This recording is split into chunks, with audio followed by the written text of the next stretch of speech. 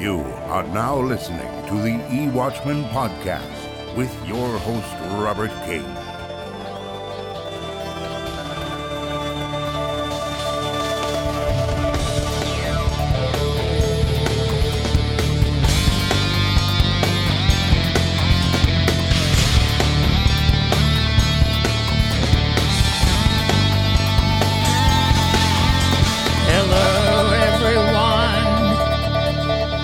Welcome to the Watchman's Post podcast. Thank you for listening, boys and girls. This program was recorded in the middle of February in the year 2016. It's episode number 69. And I'm not going to say anything else. I'm just going to get right to it. As you know, the format of the program is that I consider listeners' questions or readers' questions, whatever. Someone asked a question about the rape of the Levite's concubine, as recorded in the book of Judges. Why did Jehovah allow so many men to die that rightly went up against Benjamin for disgraceful acts of rape and murder? And what lessons can be taken from this account? Well, you know, there are a lot of accounts in the Bible that are disturbing, and they make you wonder. And because on many occasions God did intervene directly, but other times he didn't. And that's really what the questioner is asking. And this wasn't as if Israel was fighting a foreign foe, the Moabites or the Philistines or whoever. The account centered around this Levite whose concubine was raped by a mob in Gibeah. And he cut her body up into 12 parts and sent a piece of it to all 12 tribes. For shock value, obviously, and they were shocked by it, naturally, and convened, and they went to the tribe of Benjamin and demanded that they hand the men over, that they could put them to death in accord with the law. And the men of Benjamin refused. War ensued, and the Benjaminites got the better of them. But then they inquired of Jehovah. He said, go up again, and they almost wiped out the entire tribe of Benjamin, at least the males who were fighting. So why did God allow that to happen? Well, excuse me. God allowed civil war to occur in the nation on more than one occasion. And he didn't intervene. Why? I can't say. But in this account, Jehovah did instruct the 11 tribes to go to war, but it was up to them to take care of the business, you might say.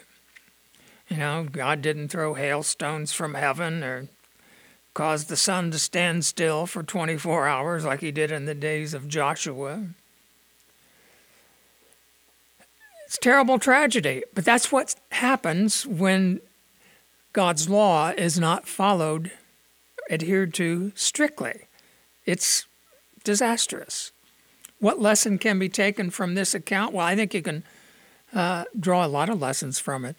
In fact, the book of Hosea, which is earmarked for the final part of the days, even though it has an ancient setting in Israel, in that book of Hosea, a book of prophecy, Jehovah says, this is just as the days of Gibeah to me, referring to the sin of his organization, of his people.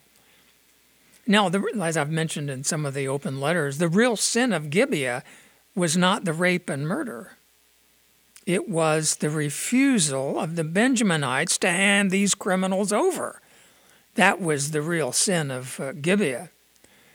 And the lesson is, of course, that that's exactly what the Watchtower has done. The Watchtower has not directly promoted pedophilia.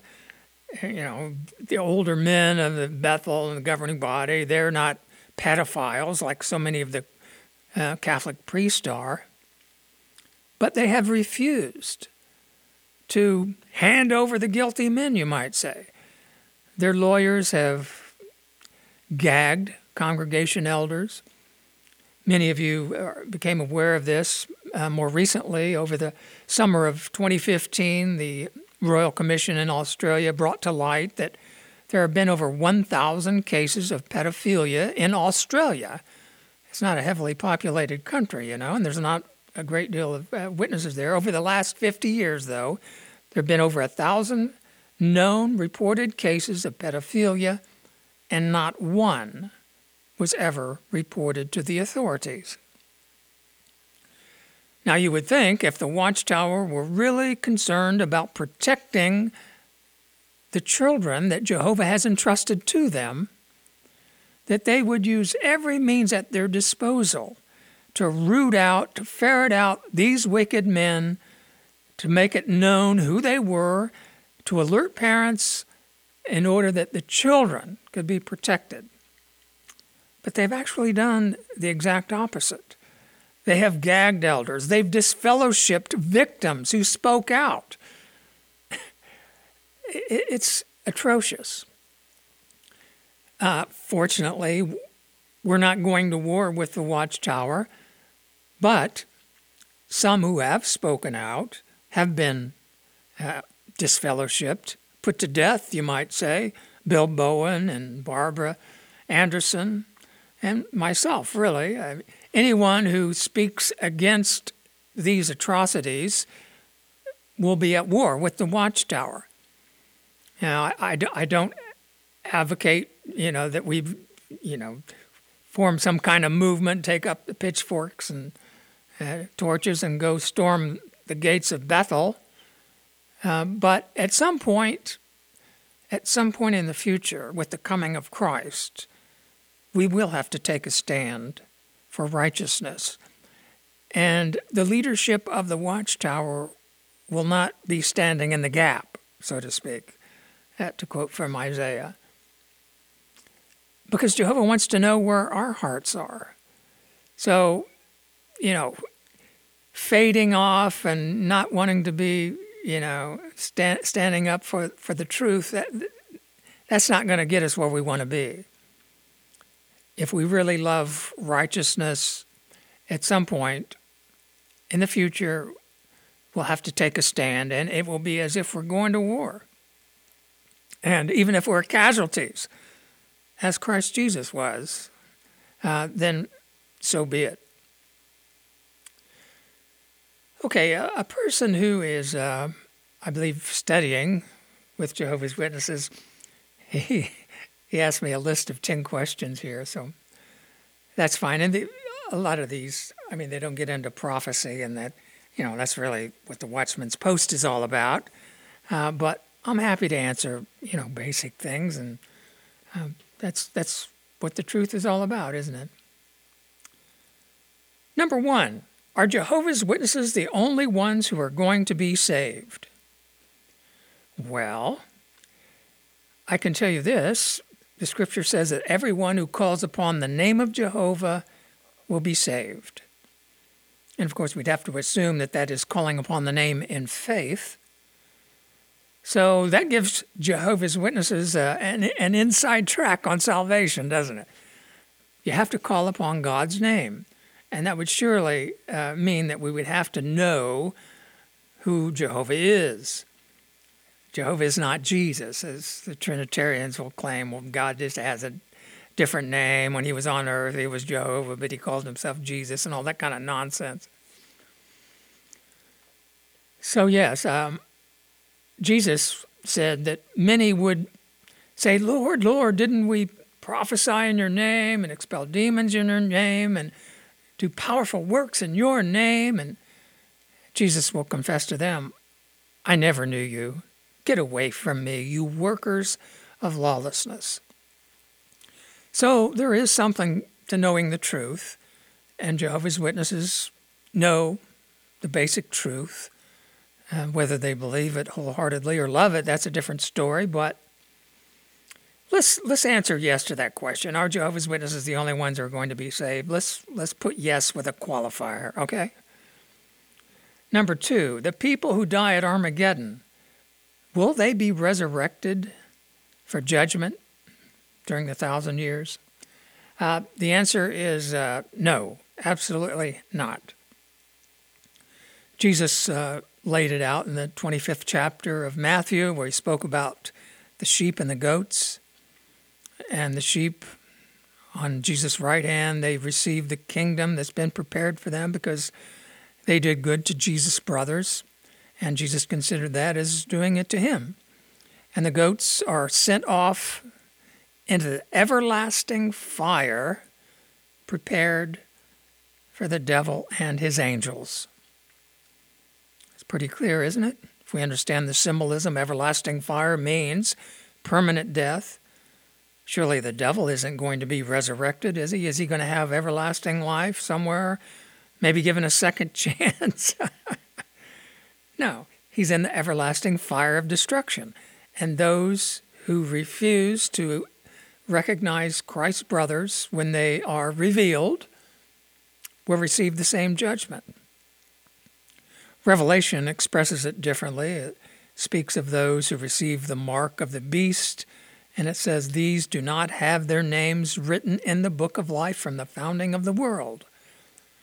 So if you're not written in the book of life, that's it. Are the saints with Christ in heaven? Are they slowly joining him, or is this a future event? Well, here is where E-Watchman and the Watchtower part. The Watchtower, of course, says the resurrection of the holy ones, the first resurrection, probably began in 1918. And we can't prove that scripturally. All we know is that Jesus Christ began ruling in his kingdom in 1914, and Paul said that those who are dead in Christ would rise first during the parousia. But of course, that's all predicated on the belief that the parousia began in 1914, which I think I have conclusively proved that it did not begin in 1914 and that it has not begun yet, but that it is imminent. But when it does begin, yes, then the first resurrection begins. And the dead are joined with Christ, and then during Jesus' brief parousia, those who die during that parousia are joined. Here's sort of a hypothetical question. We've had a few like this. Question number 4, he says, if I ever wanted to conduct a Bible study and I don't believe in the 1914 doctrine, and I'm required to teach that doctrine, what am I supposed to do? Well, first off, I would say don't worry about it unless you're really faced with that situation. I take it from the way the question is phrased, if I ever wanted to conduct a Bible study. So maybe you don't want to conduct one right now, or you don't have a Bible study, so why worry about it? But just to be more direct, I mean, Jesus said, you be as cautious as a serpent and yet innocent as a dove. So you can apply that principle. Let's say you really do have a Bible study and the subject comes up. You know it's coming up. Well, why not invite a pioneer or an elder to sit in on your study and let them conduct it? And you just take the cowardly way out and sit back and let them do the dirty work for you, and you remain innocent. I don't know. You have to work it out. Here's an unusual question, number 5. Were J.F. Rutherford and C.T. Russell and Nathan Knorr anointed brothers? You might as well throw Fred Franz in there, too. He was president of the Watchtower. You know, there's really no way to tell. There's no human way to tell if a person is anointed or not. Some obviously are not truly anointed. There's the wheat and the weeds. But I assume that they were. I have no reason to think otherwise. The question is, did they advance the work? Did Jehovah give indication that he was using them? I say the evidence is overwhelming. Each of them, took the truth, you might say, to another level. Were they flawed? Absolutely.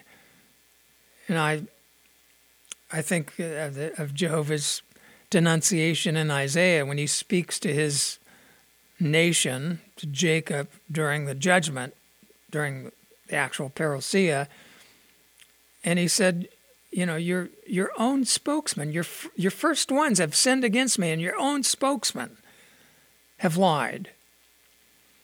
Well, that doesn't rule them out from being God's spokesman, though, does it? God leaves, it's in his prerogative to set matters straight in his own due time. So, number 6 is, do all anointed brothers have to die a martyr's death? And the answer to that question is no, they haven't so far. Hundreds died in the first century, of course, in the Colosseums and the arenas. Several of the apostles, we know for sure, were put to death. James, Peter, most likely. Paul was, of course. John probably died on the island of Patmos. But during the parousia, most likely all of the living anointed ones, the chosen ones, after they've been sealed, will be put to death.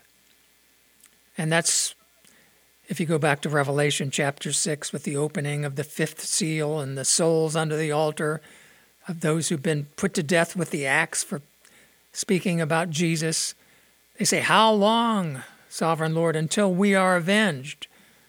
And he says, "Wait until your brothers are also killed." This is something that I don't know if a person new in the truth can understand. I don't think Jehovah's Witnesses really understand it. The Watchtower certainly hasn't explained it. But I understood some years ago that this was hidden in the scriptures, that all of the chosen ones will be put to death during that tribulation. And it is, in fact, why Jehovah brings about the war of Armageddon. Look, this world has a lot of blood guilt, but Jehovah's never called them to account. He's never called the world to account for putting to death Jesus and the apostles, as I mentioned. But when the sealing of the remaining ones is concluded, Jehovah really gives Satan an opportunity, one last shot at proving that Jehovah is a liar, because God has decreed to have 144,000 in heaven, and when the sealing is conducted, that means the calling and choosing is over. God has his team in place, and there'll be these ones on earth, some 7,000 on earth, who have been admitted into the kingdom. So if any of them become unfaithful after God has stopped the calling and choosing, then God is left with 143,999 or what? How does that work? So the devil, that's why he goes off to wage war with the remaining ones of the woman's offspring, the remaining ones of her seed, as the New World Translation used to call it, who have the work of bearing witness to Jesus. So he goes after them to kill them, and Jehovah allows it to bring the world into judgment for having put to death the sons of God. They'd kill Jesus again if they had the chance. That's what the goat. When did we see you hungry there? Well, you didn't do it to my brothers. you didn't do it to me. Or if you did it to if you killed my brothers, you did it to me. Right? So do all the brothers have to die a martyr's death? No. Only the chosen ones who were alive during the finale. And number 7, are there some people who will not be resurrected? Yes. Jesus said that there are those who commit the sin of blasphemy against the Spirit. And Jesus said there is no forgiveness in this system or in the one to come. Now, he directed that judgment against the Pharisees, who were saying that he performed miracles by the power of Satan, Beelzebub. And that was what Jesus considered blasphemy against the Holy Spirit. It's I don't think a common sin, but I think it is something that people will find themselves committing during the judgment period, when the sons of God are revealed, and people will resist them and fight against them. And Jesus said, family members will be put to death, and brothers will hate each other and betray one another. They will not be forgiven for that. Number 8, how do we know that the book of Enoch does not belong in the Bible, since Jude quotes from it? Actually, Jude does not quote from the book of Enoch. Jude quoted from the prophet Enoch. There's a big difference. The book of Enoch is a total fraud. I mean, Google the book of Enoch, and you'll see that you can read part of it online, all of it if you can handle it. I couldn't. It's just ridiculous. The book of Enoch, you can tell it's just a cheap knockoff. Somebody read the Bible and tossed a bunch of words on a page and tried to make it sound biblical-like. It's like the Book of Mormon in that sense. I've tried reading the Book of Mormon. It's just ridiculous. I don't see how anybody could take it seriously, but the book of Enoch is the same way. And the book of Enoch was written just a few hundred years at most before Christ, whereas Enoch lived before the flood. So now Jude was merely quoting the prophet, and probably by inspiration, Jehovah let him know what the prophet foretold before the flood concerning Jehovah's coming judgment. The Apostle Paul, similarly spoke of 2 Hebrews in the time of Moses, named Jannes and Jambres, who resisted Moses to an excessive degree. And yet there's no account of them in the Hebrew Scriptures. Did Paul have access to other documents? We don't know. Or was it by inspiration? Probably. So the Bible writers were inspired, and that explains how he could have had information that Enoch spoke without having it recorded in a book. Number 9, what is the governing body's main purpose in concealing the truth from the rest of Jehovah's Witnesses? Well, I don't think that they have knowingly, deliberately done so. Maybe some of them know 1914 is a fraud. I would hope, I would hope they didn't. They would be less guilty, really. But, organizations have a way of taking on a life of themselves, As individuals,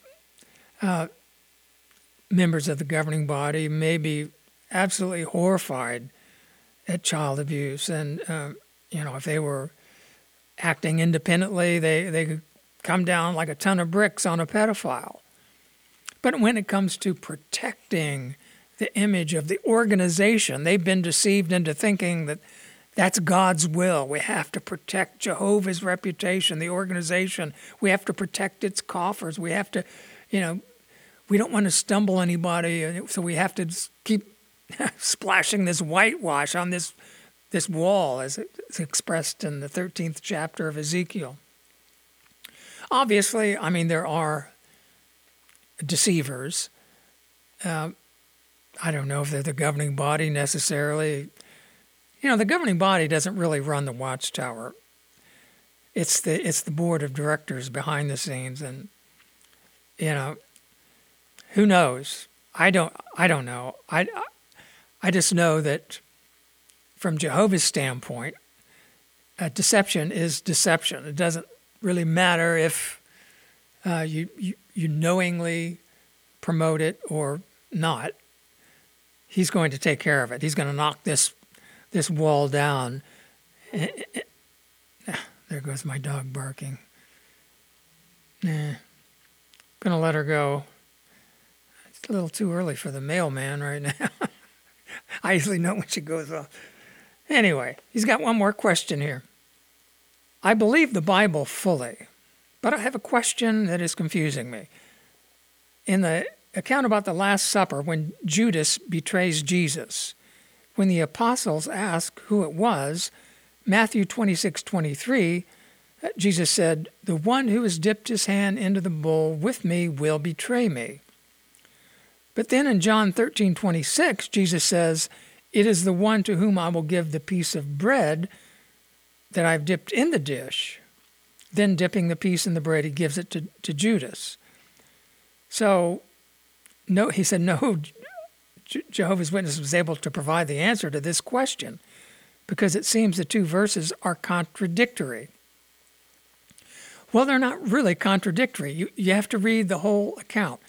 In Matthew, all the disciples were at the table, and Jesus said, "One of you will betray me. The one dipping his hand in the bowl with me will betray me." Well, they went on eating. And then in John, Matthew doesn't record this, but John records, because John was the one who asked this of Jesus, because he was sitting next to Jesus, and Peter looked at him and kind of like whispered to him, "Ask him who it is." And so the other disciples apparently didn't hear him, but John leaned back and said, "Who is it, Lord?"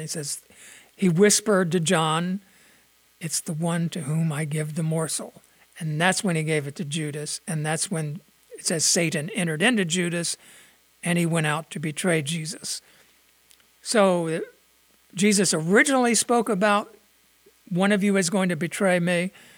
It's the one dipping in the bowl. And then later he gave the morsel directly to Judas. So hope that clarifies it for you. Okay, now this is a question from another questioner entirely. He's just curious. He says, even when it's obvious that 1914 wasn't the beginning of the parousia, do you think that there will still be Jehovah's Witnesses who believe in 1914 and will not be willing to accept the real truth? And unfortunately, yes, I'm afraid that is going to be the case. Because if we realize that 1914 is what Paul was talking about with the man of lawlessness, that Jehovah allows this operation of Satan as a deluding influence to go to those to test their love of the truth. And unfortunately, many people do not love the truth. They love having a religion, but they're not necessarily attached to Jehovah. And unfortunately, that apparently is the case with many of Jehovah's Witnesses. I mean, you can see that when Jehovah's Witnesses, even now, they leave off, they fade away, as I mentioned, they just stop with their faith. And they usually give a reason, well, the Watchtower is hypocritical. The Watchtower did this, the Watchtower did that. And that's all true. But really that sort of thinking betrays the fact that they were followers of the Watchtower, followers of men, and had no real attachment to Jehovah. And so when the watchtower betrays them, is hypocritical, well, I'm out of here. So they have no faith. But if the watchtower has served Jehovah's purpose, it has engendered in us a true faith that will withstand even the collapse of the watchtower. And that's what I've been trying to prepare Jehovah's Witnesses for in my own little corner of the internet universe here. Hammering away, a little voice in the wilderness, kind of. But yeah, that will be the big test. And it can't be far off. We're on the edge of World War III. Back 11 years ago, when I was disfellowshipped, I literally had my hand on the Kingdom Hall door, opening it for the last time, and I just impulsively turned around. I hadn't said anything like this to the elders before, but the disfellowshipping committee was still milling around in the foyer, putting their coats on or whatever, I don't know. And I turned around and said, there's going to be another world war. And they, what can they say? They're just glaring at me, like, get out of here. I'm sure they thought I had a loose screw, but I don't sound like such a madman now, do I? I mean, just check my tweets out and all the articles that I linked to. World War III is a very real possibility. I mean, just in the past few days, since Russia started bombing ISIS, the Anglo-American duo have just gone nuts. And they've egged on their allies in the Middle East, Saudi Arabia and Qatar and Turkey. And now they're all saying, yeah, we're going to go in, we're going to invade Syria. Because we want to get these terrorists too, right? The terrorists that they have been supporting all along. It will be a disaster if that happens. And that could very well trigger, if they kill any Russian soldiers or shoot down any more Russian airplanes, there will be some serious repercussions.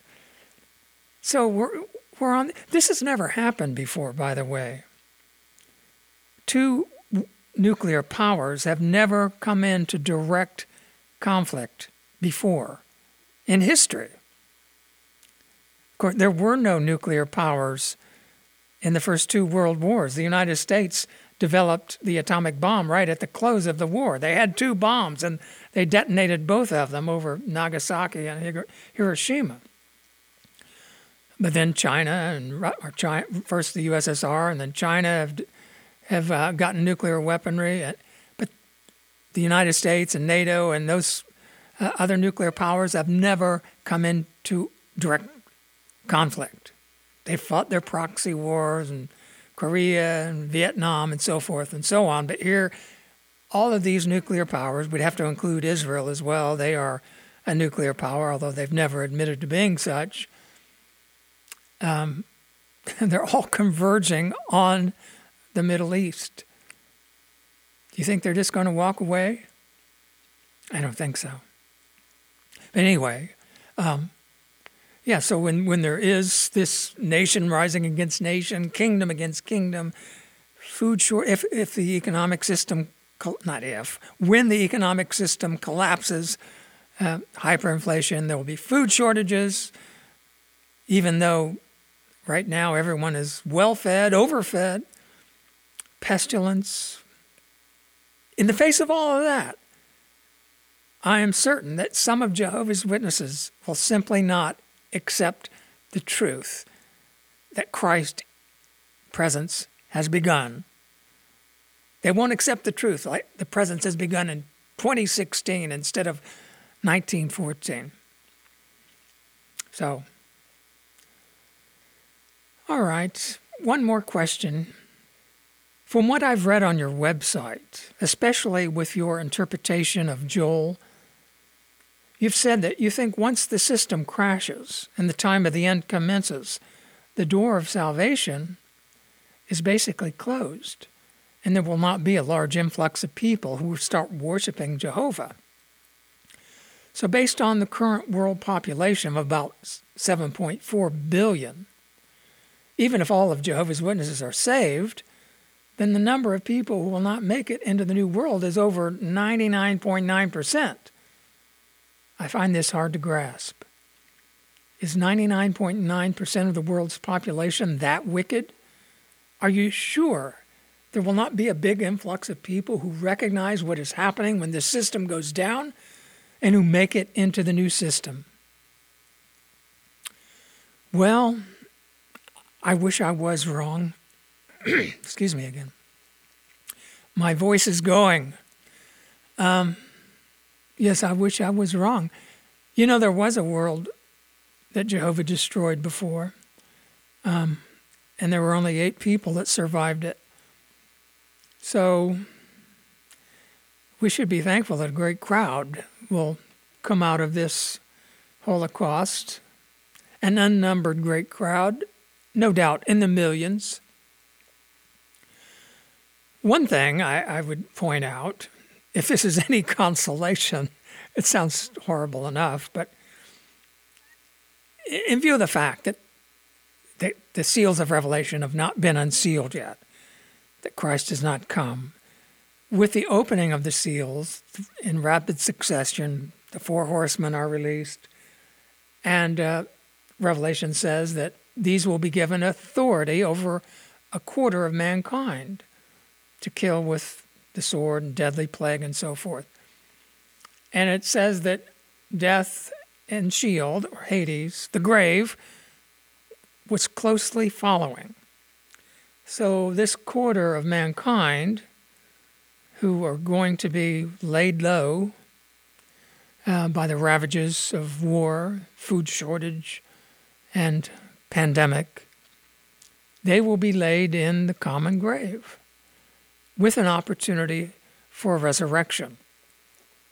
But as I mentioned previously, those who are alive after the sealing and after the final witnessing, they will not receive a resurrection because they will have proven that they are unrepentant and in direct opposition to Jehovah's kingdom.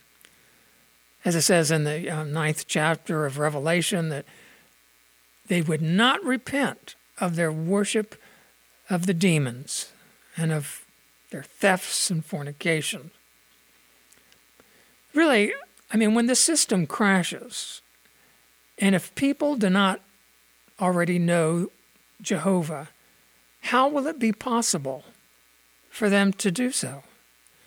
And right now is a favorable time. That's why the Bible says, today is the day of salvation. And we need to buy out the opportune time for ourselves. So Jehovah's sponsoring this work, and he's trained Jehovah's Witnesses as ministers. They're able to go to a person's home, explain the basic teachings of the Bible to them, and discounting the 1914 thing because Jehovah allows that as an operation of Satan. But otherwise, for the most part, Jehovah's Witnesses are able to teach the truth. And it's enough to allow a person to decide that they want to serve Jehovah come what may, and that they're willing to obey him. We have to show Jehovah something, that we are going to be loyal to him, because he's destroying this world for a reason. Because people do not obey him, and people don't even want him in their lives. They don't even want his name mentioned around them. And so God is going to start a new world exclusively with people who will obey him. Because we see what happens when a world does not obey him. That's why we're on the edge of world war, because people are ready to rip each other to shreds. Raping and pillaging and plundering, we're going to see it big time, because that's degraded human nature. And That's what we can expect when people do not subject themselves to the laws of God. So persons have to demonstrate that they're willing to obey God now. And that's not saying that some who've strayed away and been stumbled, who know Jehovah, will not be given an opportunity to revive their faith. And, when they see that Jehovah's taken action, I certainly hope that's the case. I've tried to instill that hope in the lost sheep and the strays. But as for persons who do not know the truth, as the questioner said in the book of Joel, if you read that prophecy, it talks about the harvest being lost at that point, because when the watchtower goes down, the ministry of Jehovah's Witnesses will effectively come to an end, right? Because without the watchtower literature, what are Jehovah's Witnesses going to do? Because it's all based on having a magazine in hand, a book, a Bible, and so on and so forth. So that's not to say that there won't be a final witness given, but the watchtower won't be part of that. That will have to do with the chosen ones being filled with Spirit and prophesying again before kings, as Jesus said, before rulers, judges, to give them a witness. But it won't be for their repentance. It will be to announce Jehovah's kingdom and judgment, and then the end will come. The responsibility is on us who know the truth. We can't worry about those who don't know the truth. We have to try to reach them, try to give them the truth. If they don't want it, that's fine. That's their choice. But we can't expect Jehovah to save people who have no interest in him or love for him or his son. Anyway, thank you for listening. And I hope to do this again before the month closes out. May Jehovah bless your search for the truth.